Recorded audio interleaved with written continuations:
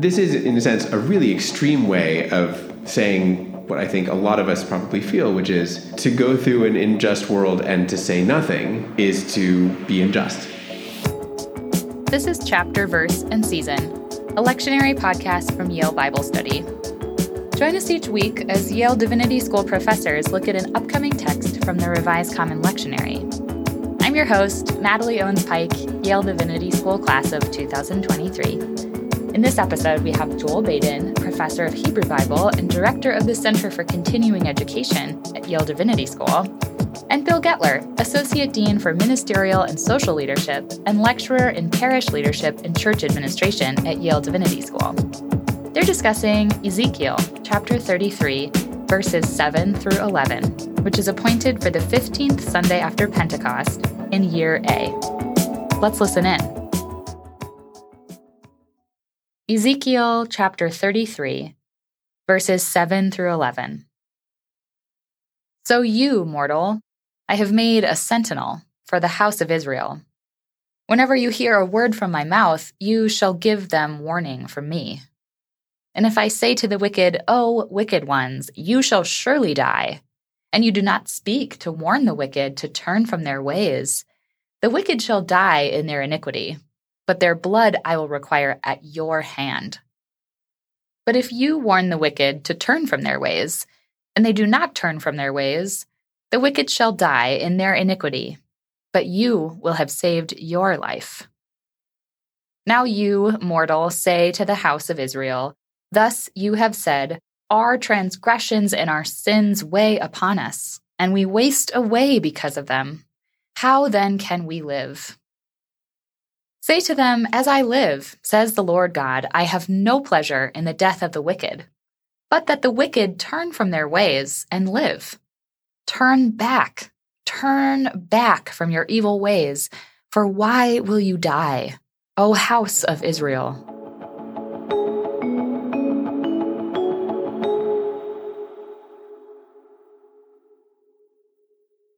Wow, this is a tough text. It's the reason that most Christian preachers, I think, they wait until the 37th chapter of the book of Ezekiel before they try to read it to a congregation. Mm-hmm. Dry bones that live are much easier to preach about than God's insistence that the preacher call out the wicked ones with warnings of their own demise. Yeah, it's not a happy text. It's almost, some of it feels a little bit banal to me, right? Like, is there anything more basic than wicked people should die? Like that feels like a central prophetic. Ezekiel's really into that. Like Ezekiel's constantly threatening death. Wicked people should die, and it's your job to call them on it. Right.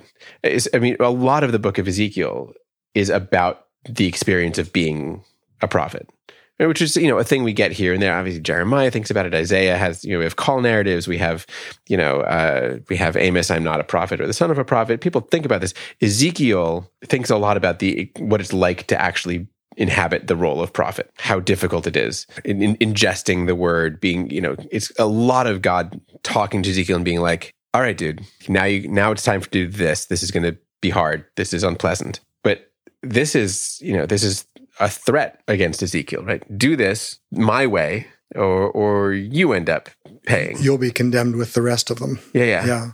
I will say that as a person who works primarily in the Pentateuch, the analogy for me here is something like, the commandment in Deuteronomy to go slaughter all of the Canaanites and to burn all their stuff and leave no one alive, because unless you do that, I'll do this to you, which leaves is left without choice here. This is a God who's deeply involved in the human condition, in the affairs of humankind.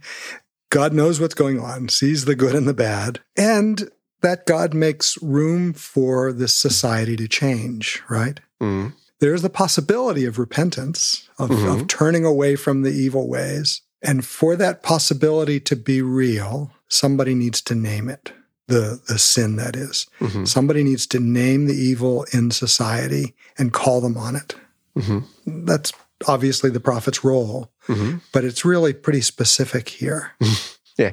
If they continue being wicked and you didn't warn them, right, they're going to die for being wicked, but I'm going to put their deaths on you. Right? Their blood I will require at your hand. If you do warn them, they're going to die, but you will have saved your life. Now, this is, in a sense, a really extreme way of saying what I think a lot of us probably feel, which is to go through an unjust world and to say nothing is to be unjust, to participate in that injustice. We dare not stay silent when we see others doing wrong. We must lift our voices and seek to reform society, or just to name those places of evil. It's interesting, right? What we've got in the biblical text so often is there's only one guy. There's only one person who's out there speaking the truth. Well, the prophets talk about this all the time, right? Like, it's just me, right? It's me against the false prophets, Jeremiah, right? Or there's the one prophet who's talking to the king. There's the one prophet who's talking to society. There's no sense that, you don't read any of the biblical prophets and sense that, there's a whole bunch of them out there doing this. So how to translate that, the one person who's responsible. I mean, in this case, right, Ezekiel, are the guy. You're responsible for the whole of the thing. How do we translate that into modernity when we've got, I don't think many versions right, of... I can look around, there's, thousands and thousands of people who are fighting the good fight. That's both lovely, but does that also lessen the burden on any individual? Is anybody standing in the role of Ezekiel? Does anybody feel that they are the only one anymore? There are certainly traditions who claim that space, and they will be opposing positions. Mm-hmm. One person's evil is the other's good and possible way. Mm-hmm. God seems to trust that the people know the difference between good and evil.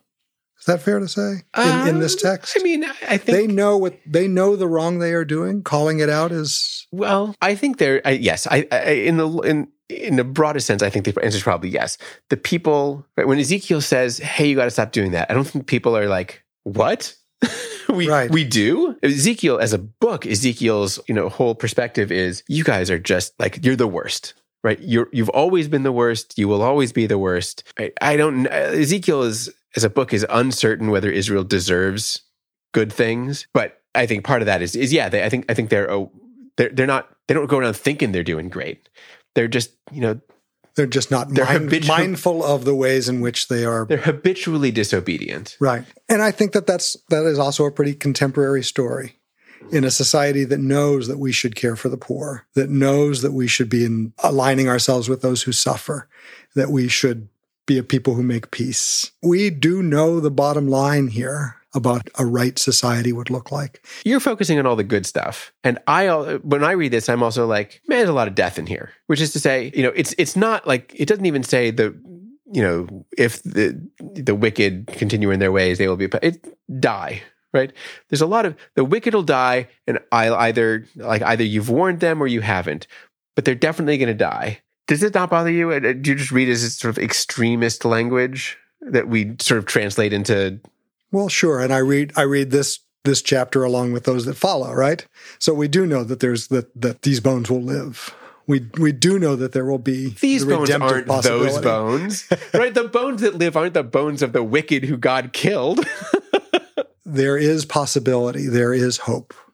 As a bottom line, yes, that's where I come down. Yeah, this is the more I have spent time with the Bible, which is a silly thing for me to say, but still, I find myself increasingly attuned to the places where the biblical text, by virtue of using, and for whatever reasons it does, by virtue of using language that invokes the death of one's religious opponents or people who don't agree with the prophet's vision or God's vision, the way that language has sort of infused and suffuses the way that we think about others. I can intellectually think like, I realize that it's just hyperbole or it's a language of its time. But I am constantly like, this is the sort of language that's responsible for really unpleasant stuff in the world. When you have a text in which the deity says, you go out and you say, anyone who doesn't follow me is going to die. And they are going to die.